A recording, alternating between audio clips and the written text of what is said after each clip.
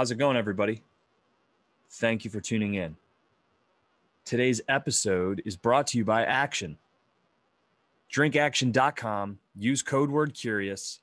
You'll get 15% off your order. Action is a specialty coffee and natural supplements company based in Austin, Texas, with a presence in Pittsburgh, PA, delivering you the freshest and most delicious specialty roast coffees that you can find. Sourced from Guatemala, small batch roasted upon your order in Austin, Texas, and shipped directly to your doorstep. Action is just simply my favorite coffee and has expanded into natural supplements with products like turmeric and hemp, MCT oils, and some things coming with mushrooms. So stay tuned. If you subscribe for products every month, you'll save 20%. But either way, go to drinkaction.com, use code word curious, and check it out. My guest today is a productivity coach and somebody who I spoke with about a month or two ago, and I got a lot of value in the quick conversation that we had.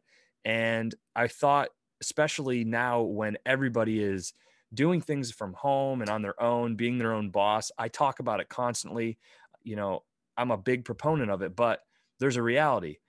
Sometimes we just suck at it, or we're maybe not that productive to be successful. And instead of trying to suffer through failure after failure, which you ultimately do learn from, there are people like my guest who coach you and who provide you some insight and help you to avoid some of the pitfalls that can derail an otherwise successful entrepreneur. And so I really appreciate her coming on and sharing some of what she, is charging people, I'm sure, a considerable amount of money for. But to come on here and share what she is coaching people with on a daily basis. And I think it's something that will be hopefully beneficial for a lot of you. Give it up for my guest, Tiffany Taylor.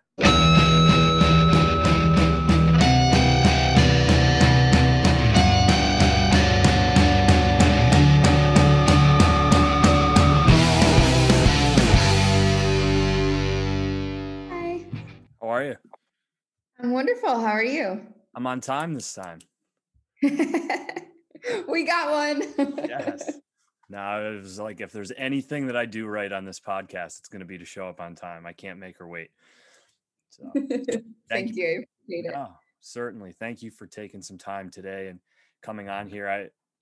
Ever since we had our brief conversation, I left that conversation more intrigued about you, and wanted to have you back on because I do think that, myself and a lot of other people who I listen to, 2020 was this year of reflection. A lot of people started their own thing.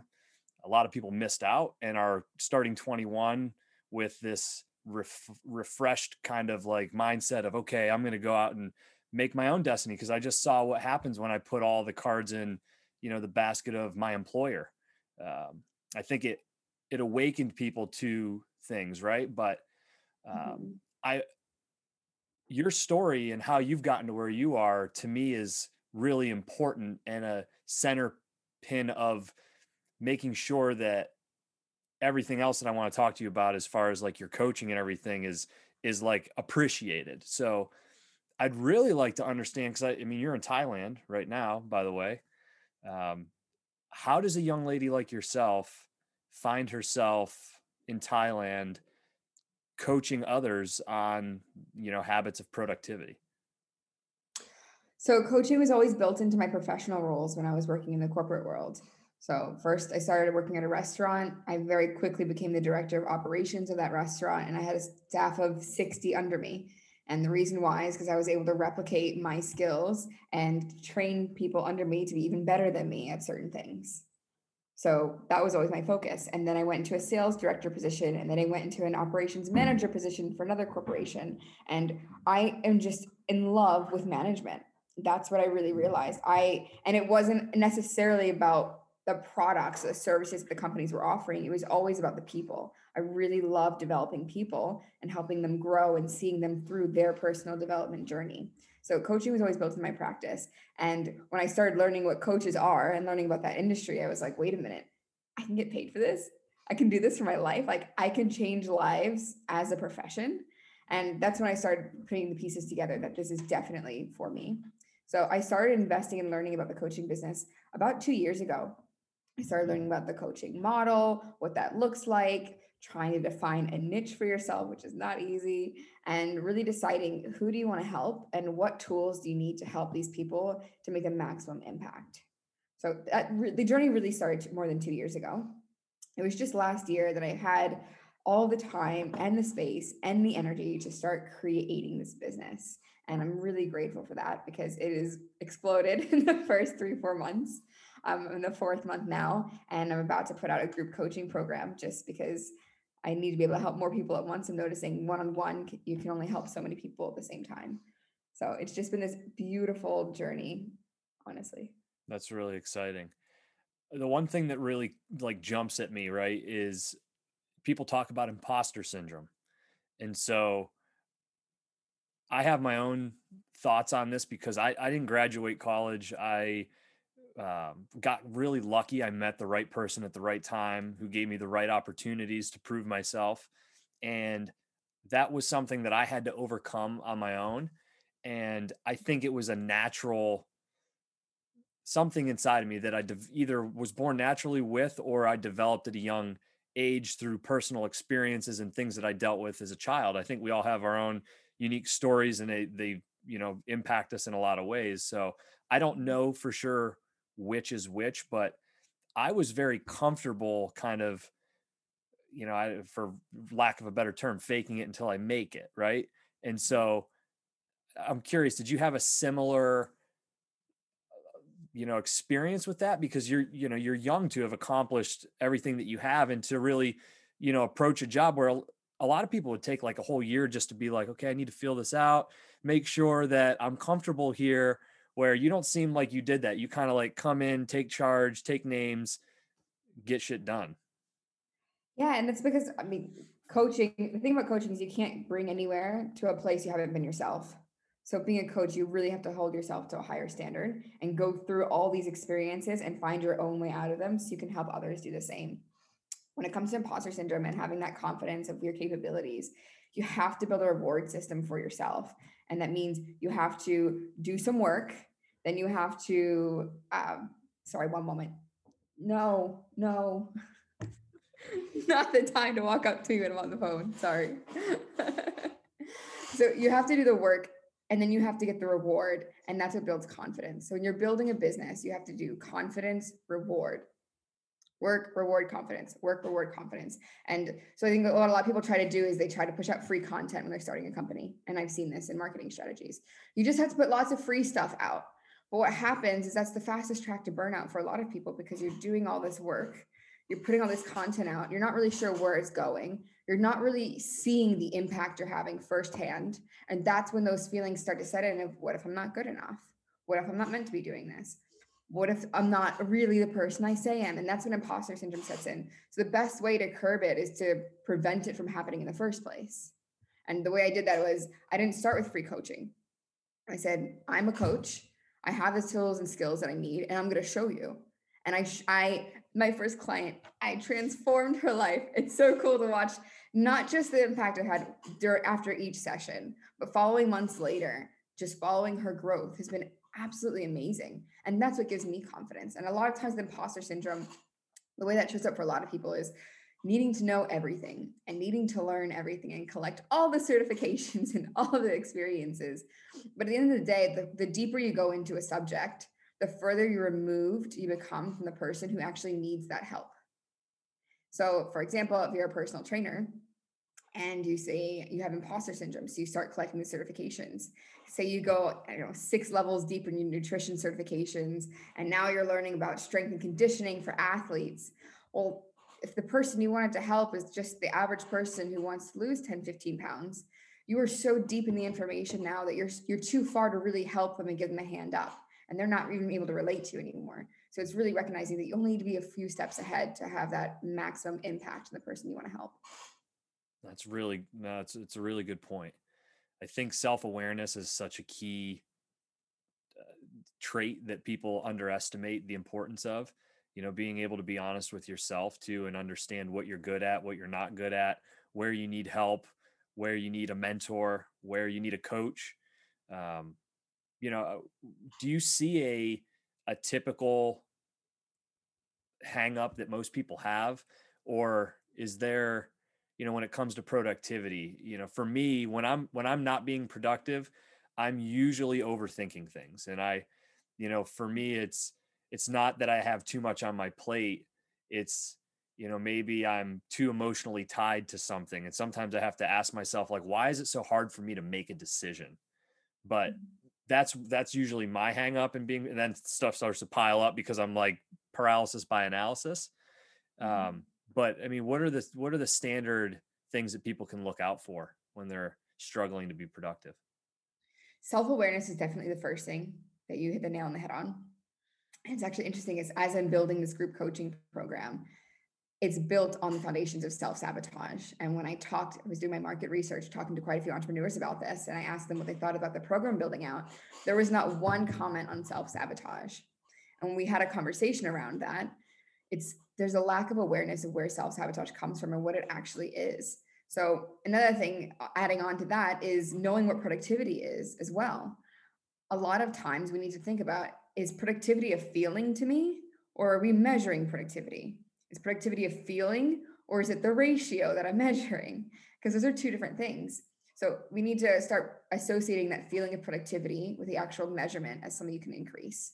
Productivity cannot mean busy and getting a lot done every day. If you're not measuring what's getting done and you're not measuring what's getting actually accomplished, what goals you're really achieving, it's really hard to associate that good feeling with being busy, because you can increase your ratio for productivity. There's always room for improvement there. You can only increase how busy you are to an extent. And then there's not really any more busy you can get from there. Hmm. So understanding what productivity is, first of all, calling it like it is, instead of slowly starting to stop, say, I had a productive day, and start analyzing, did I get the most important things done that I needed to today? Or are these the three most important things I need to get done today or this week or this month? Just taking a step back and really diving into that self-awareness is important. Yeah, no, I think that's a big thing. I'm big on lists because if I don't see it and I don't physically cross it off. Now I know like there's a lot of people that tell me like lists are, don't don't hold yourself to a list because your day is going to be a lot more fluid. I mean, do you have a mindset either way when it comes to, tracking stuff like that? Oh, definitely. So I always ask if someone has a to-do list. And if someone tells me they have a to-do list, that's a really key indicator they're not that productive. And usually people get shocked when I say that. I'm like, do you have a to-do list? And they get really excited, like, yeah, I have a to-do list. I'm like, that's not a good thing. Here's the thing with to-do lists. They usually go one of two directions. You have a long to-do list, you get overwhelmed, you don't look at it. You choose the easiest things on the list just for the sake of ticking them off. And that's how that goes. Or you don't make the to-do list. And then your brain goes, well, I don't have a to-do list, so I don't have to do anything today. And then you also get nothing done. So the best thing to do is to break down your goals backwards. Another question I like to ask my clients are you working towards your goals? Do you feel like you're building toward your goal day by day? Or do you know where you want to be at the end of the month? And are you working backwards from there? And the difference is if you're working backwards, you can figure out the 18 most important things you need to do a week. Hmm. You can figure out the four most important things you need to do in a month. And if you have a goal deadline set by the end of the month, you can break it backwards. But if you don't have that deadline set, if you're not using your SMART goal system on your calendar, you're going to start doing a lot of things that seem to be working towards that goal. But without having the end in mind, you might be just doing fake work, pseudo work, adding meetings you don't need to have, but they're not the most urgent or important things. You might be having meetings that are too long. You might be doing tasks that might not be necessary and adding on to them. So working backwards is really key here. Hmm. You're making me feel a little bit better, although I think I need to go back and analyze my list making. I try to break things down with kind of short term, medium term, long term goals. So Mhm. every day I know what my 5-year plan is. I've got something in mind. I'm working towards that every single day. I write that same thing down just so that I don't forget. There's a medium term goal, which for me is kind of yearly. I know my financial goals this year. I know, for certain projects, there's milestones that I need to be hitting. There's, goals that I have with certain businesses that I'm a part of. Those are kind of on a yearly basis. And, then I kind of have these short-term, medium-term goals, which are, okay, I need to make sure that I'm getting 6 podcast episodes out every month. I need to make sure that, certain KPIs are being met on the action side, because I can certainly relate to your point about just making a list of things to do and finding that the most important things, if you looked at like day after day after day, are the ones that don't get checked off, because you find reasons why you don't have enough time, and that, well, I can feel more productive because I can cross 10 things off, but to your point, really don't accomplish anything other than wasting segments of your day, and then allow you to this like gratification of crossing something off. So the next step I would tell you, if you're using to-do lists, is move to-do lists into the urgent important matrix. Are you familiar? No. So tell me about this? So anyone that's listening to this, you can go to Google and type in urgent important matrix and get a photo that'll describe exactly what I'm talking about. But it's basically just a quadrant system. So you draw a box with one line in the middle, vertical, and one line horizontal. And on the left, you have important and not important. And on the top, you have urgent and not urgent. So anything that's not urgent, one by one, you'll start moving things over from your to-do list.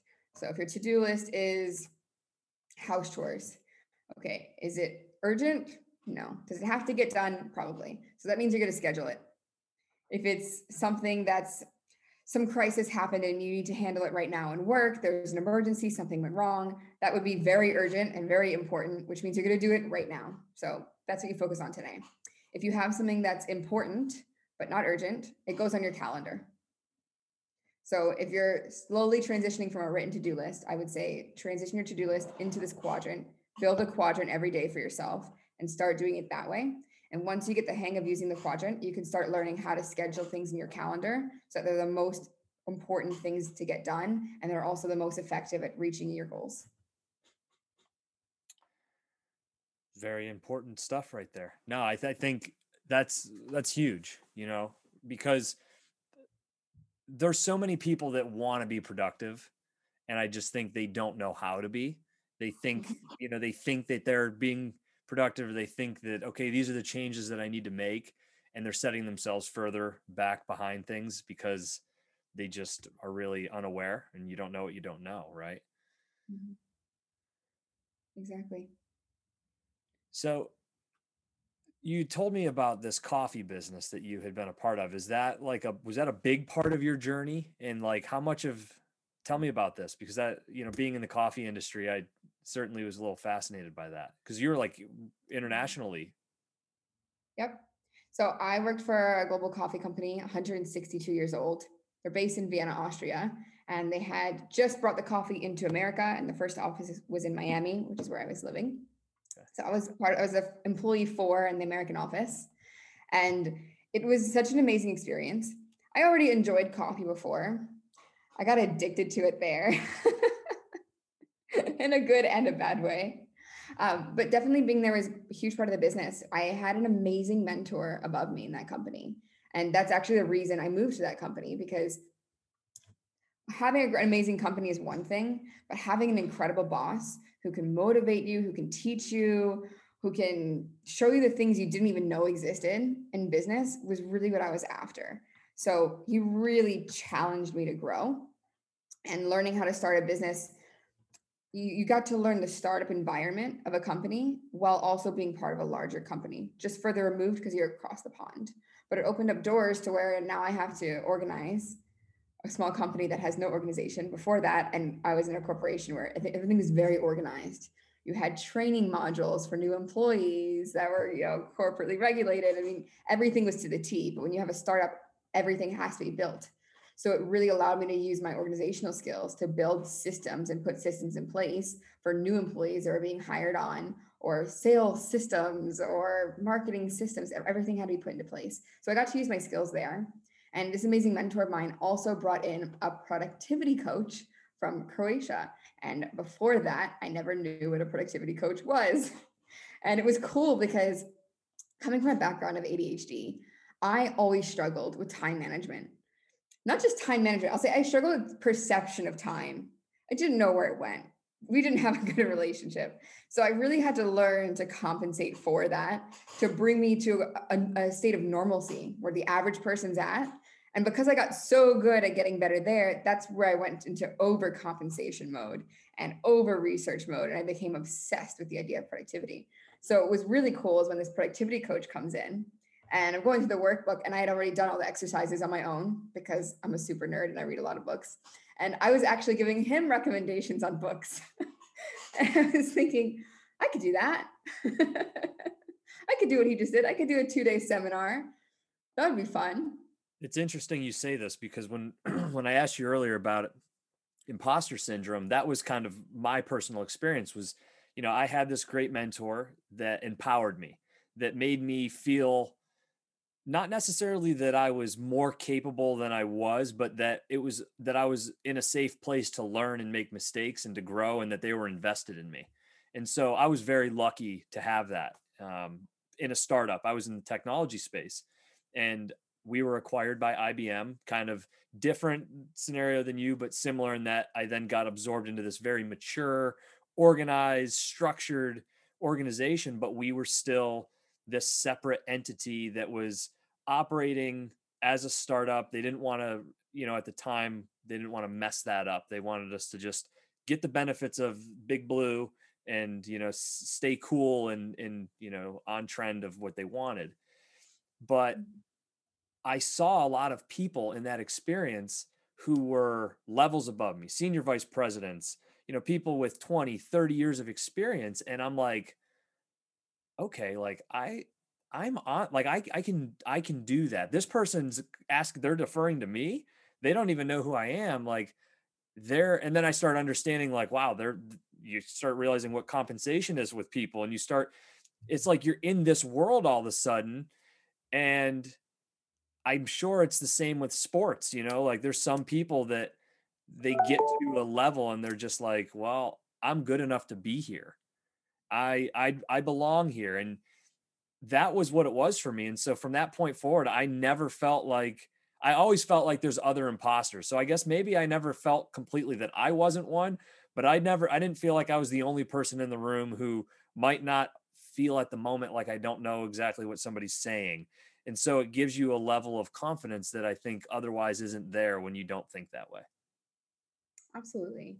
And also just focusing on your authenticity as well and really leaning into that and recognizing, okay, maybe you're not the top of the top. Maybe you're not going to be the best of the best, especially when you're starting out. It's your ambition to get there, but also focusing on what your strengths are and building off of that. I will not take a client that I don't think I can help. If I don't have 100% confidence that I can get this person the result they're looking for, I'll tell them, I don't think I'm the right coach for you. I might be able to recommend you, but this is probably not a good fit. And holding on to that authenticity as well further gives me confidence that I am the right coach. I'm doing the right thing. I have a code of ethics and morals that I follow. And that's really important as well. I'm patient with myself and my growth. Coaching is a never ending personal development loop. Like you're continuously having to learn. And I know that there's no end, but I know that where I am right now is more than enough to help people in a massive way. And that's really what I'm focused on. I take myself out of the equation. I take it so it's not about me anymore. If it was in a company, it's not about me. It's about the company. How can I help the company? If it's coaching, it's not about me. It's about my clients. How can I help my clients today? I would have to imagine, I mean, you kind of were exposed this way, right? Through corporate America, where they brought in a productivity coach. Are there a ton of opportunities right now, especially because companies are shifting and having a lot of people now working from home? So I know, firsthand in working with some clients and other organizations where that was a big shift for them. They were very office centric and now they're giving people a longer leash. And so they're investing in productivity coach or a thousand other different things that they feel is going to ensure that their now mobile workforce is just as productive as they were when they were inside of an office. And this could even be a bigger conversation because I think I mean, I'm of the mindset that if you don't have the right people and you have to monitor, there's always exceptions to that. Being in an area, especially in a startup mode, it's probably nice to be across the hall from somebody where you can really bounce ideas off of each other. But in a lot of cases, being inside of an office for me can be distracting. It can be less productive. And so having the trust from an employer, that I have the ability to do my own thing. But curious, like I would have to think a lot of people are in search of your type of service at the moment. Definitely. I'm working with a few work from home employees right now who are part of very large corporations, and now they have to work from home. And it's like, okay, I have all the time in the world. Now I make my own schedule. And work, the thing is, when you're working in an office, it becomes kind of a habit. You get to the office, you sit down, and you work because that's what you do. And it's just a habit at that point. When you don't have that cue anymore of now I'm at the office, it becomes very difficult to get into a zone of focus. And so, something I teach my work from home employees is focus on demand. Learning how to focus on demand. Okay, now I snap into focus mode and following through, building up that self trust and that self discipline. I find that most people that I've worked with in the past say that they have 100% discipline when it's for somebody else. But when they're trying to do something for themselves, it's more like 50, 60%, which is interesting. But again, awareness is the first step in working through that, and creating a home environment to increase productivity is extremely important. And a lot of times it just comes down to the basics. How is your sleep? How do you fall asleep easily? Are you staying asleep? How are you feeling when you wake up? Are you using any stimulants? Do you have any unhealthy habits that you're using to cope with stress? These are the main factors in productivity, and they're the foundations that I work with as well. It's a lot about energy management rather than just time management. Time management tends to be the least of someone's trial challenges. It's a perfect segue. I know that kickboxing and Muay Thai being in Thailand is, a big part of that. And I had an interesting conversation on my honeymoon with a gentleman randomly at the bar at the hotel we were staying at in San Francisco on our way home. And he was big on sleep and just told me, I've been through multiple divorces. I've had really high ups and really low downs. And I still to this day, I don't know who he was, but it was a very opportune conversation for me to have. It came at the right time, but he was very heavy on making sure if anything's wrong in your life, examine your sleep, examine your diet. Look there first before you look outward into the universe, because more often than not, it is going to be centered within. And Mhm. how much do you focus when you're working with somebody? To your point, like you can help them organize, you can do all these things, but do you put a big focus on self and health and well-being? And That like is what role do you look at that as it playing? that is the first thing I talk about. And the thing is, no one wants a wellness coach. I've looked at this. There's a lot of wellness coaches that people don't actively seek out a wellness coach because, yeah, I'll get better. I'll get better later. And those are the people that need the help the most, the ones that aren't prioritizing themselves and their self care. Time management and productivity, big sore point. That's where I work on. But in order to manage your time, you have to manage your energy. If you're waking up with 50% energy, why would you focus on managing your time at that point if you're only at 50% to work with? It makes much more sense to expand yourself to starting the day with a full battery, starting the day with 100% energy, and then learning how to navigate around that. So, and energy comes down to 100% sleep.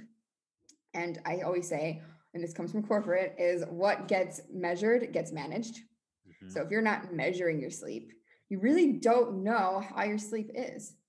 And that's really important because if you're trying to work on your energy management and you're saying, yeah, I slept okay, the truth is you actually have no idea how you slept. You might feel okay, but you don't know what your sleep stages are or how your sleep cycles are. You could have a really big health problem and not know if you're not tracking your sleep. So I'm a big believer in tracking sleep and tracking all metrics and having a health dashboard to look at, because when you have your own business, for example, or you're in a management role and it seems like you're just in this whirlwind in a company, it's really easy to let go and lose sight of what those really important, seemingly small things are. So I definitely work with clients on diet changes. I definitely work with them on sleep.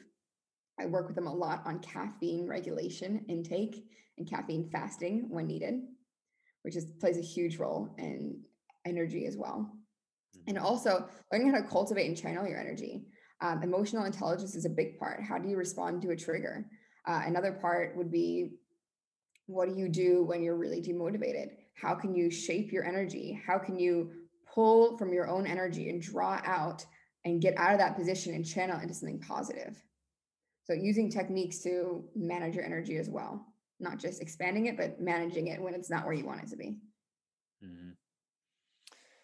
So I'm going to throw a curveball at you and Okay. be curious I had a conversation earlier today. Actually, I was a guest on a podcast and we were talking. I met this person through the cannabis industry and we were talking about motivation and cannabis legalization and how that plays a effect into people. And I struggle with it. And I can only speak for myself. Right. And I can speak about a lot of other people who I've seen cannabis, along with a lot of other things, like derail completely because they can't handle that. But a lot of things for me, I truly do benefit towards cannabis as well as other psychedelics because I feel, for whatever reason, the way that I've gotten to where I've gotten, they've really given me an ability to see myself in a way, shape, and form that I otherwise wouldn't have, situations in ways that I wouldn't have. And I know I've changed course and made positive changes in myself because of them. There's a lot of other people who would say it's completely demotivating. It's, not something that you're the exception, not the rule.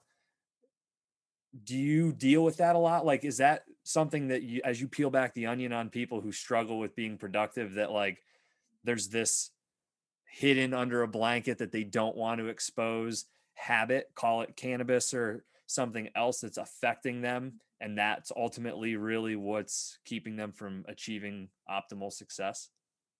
So I call it distraction. And distraction looks different to everyone. So distraction could be cannabis. Distraction could be watching TVs or binge watching Netflix. Distraction could be gambling. Distraction could be the glass of wine you drink at the end of the day just to take the edge off. Distraction could be a lot of things, but it's really important to realize that distraction is not external.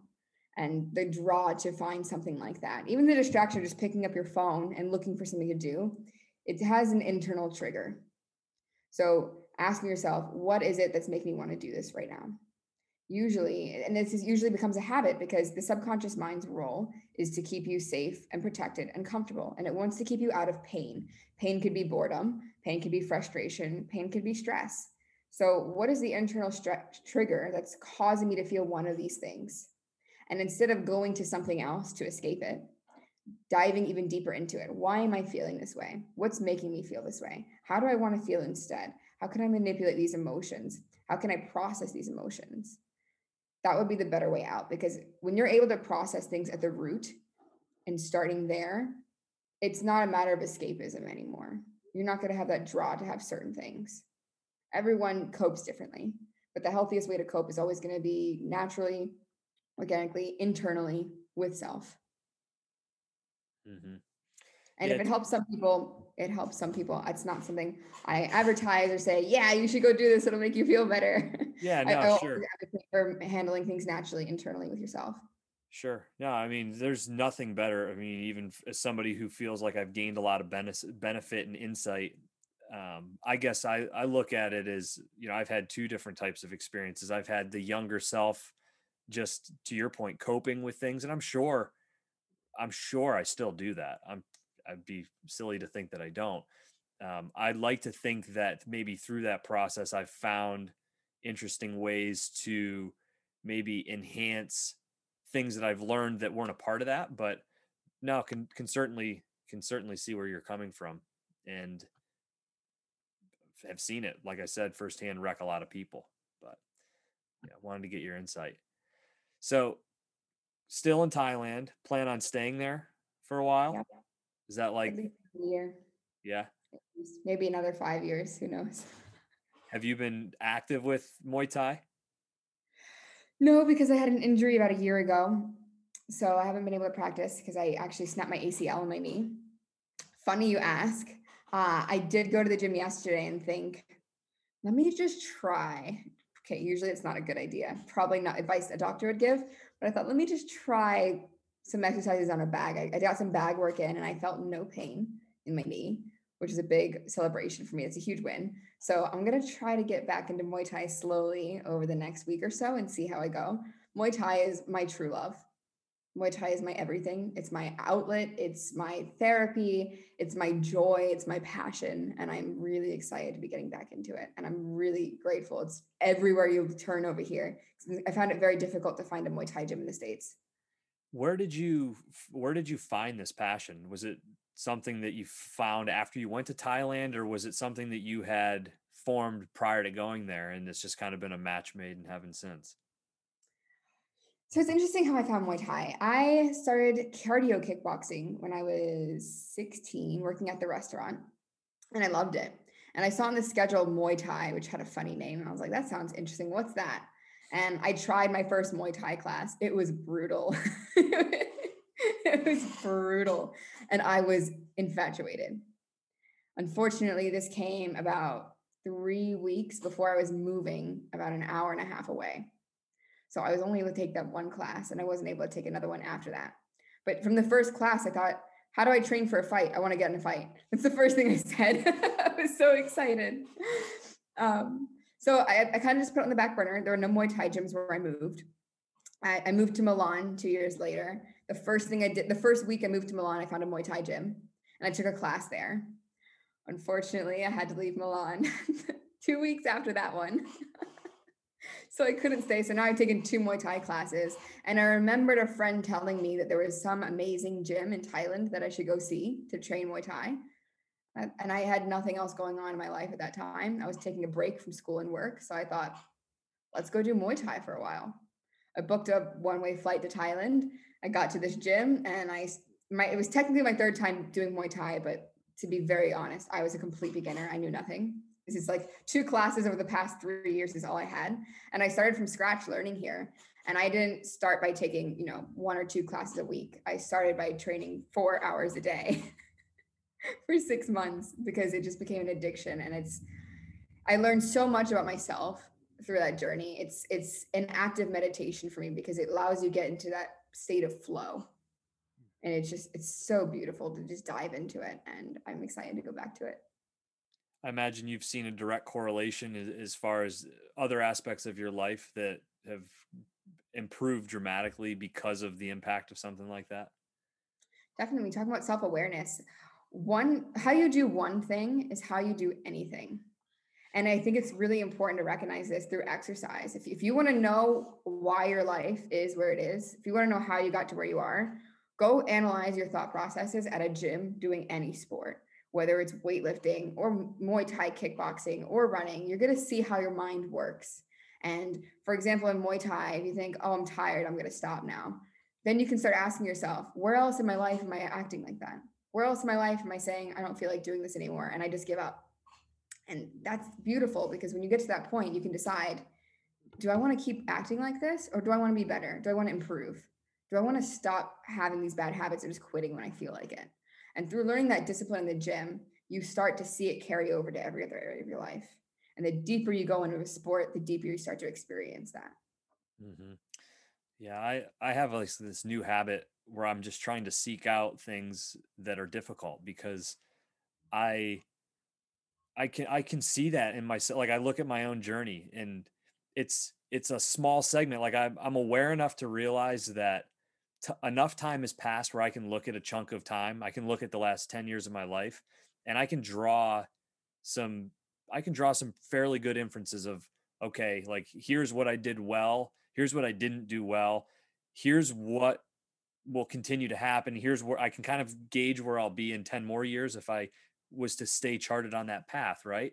But I also am aware enough to realize that it's still a small enough segment that I can take everything that I learned from that and I can quick adjust and that it's not the end of the story for me. And so I think having that ability, and I completely forget what the hell I was even trying to get at originally with what I was saying, probably the weed.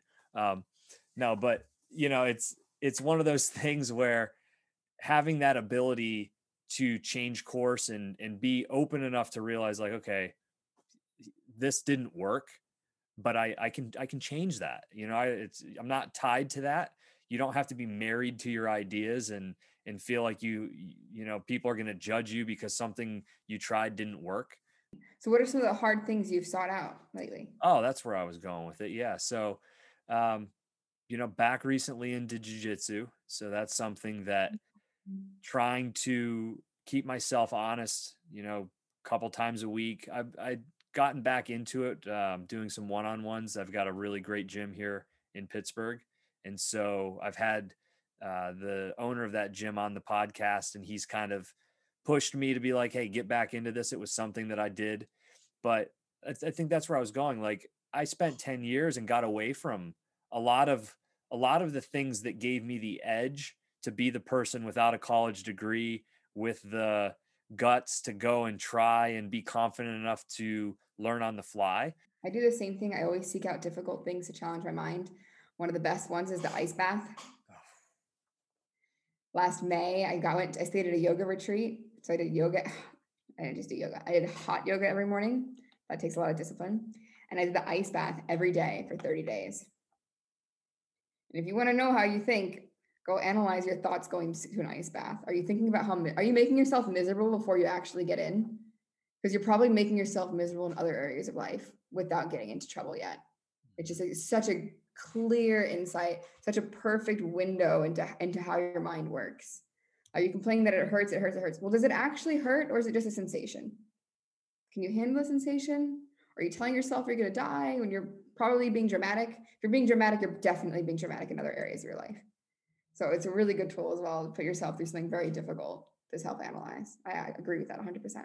Yeah, no, it's great to hear somebody else say that, because I always try to like create these scenarios in my head, and I'm like, okay, to your point, if I'm going to quit in here, then I'm going to quit when something gets difficult, when I get thrown a challenge in business or with family, with a friend, somebody that I care about. What am I going to do? Am I going to just, because I have friends, I have family where, people take the easy way out of a situation.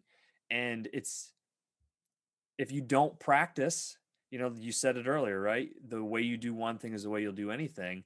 It's just habit. And so you never know.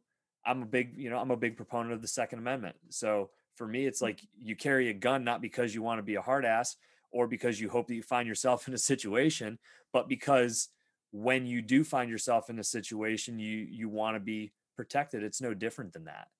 Absolutely. So. I completely agree with that.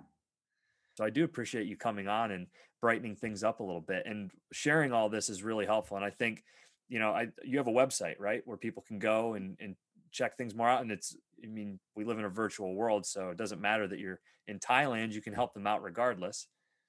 Absolutely. All my clients are in the States right now, actually. Really? Absolutely. That's even cool. I mean, look at that. We live in a world, you're enjoying time in Thailand, which I've never been, but it seems absolutely beautiful and amazing. The people seem as friendly as you could possibly imagine. Is that an illusion or is that real? True. People are kinder here than anywhere else. Yeah. Lucky. Especially this island I'm on. It's just pure magic here. And thank you so much for having me on. I really appreciate it. I appreciate the opportunity. What's the website? Where can people go and check out more content from you? So the website is Coach Tiffany Taylor. Instagram is the same at Coach Tiffany Taylor. LinkedIn is also Coach Tiffany Taylor. Awesome. Well, again, thank you so much for coming on, and good luck and continued success in your journey. Hopefully we can reconnect down the road, and I can give you a little update on some of the things that I've changed based on this conversation. And, we'll see what else is going on. Great. I would love that. Thanks so much for having me on. Always great to catch up.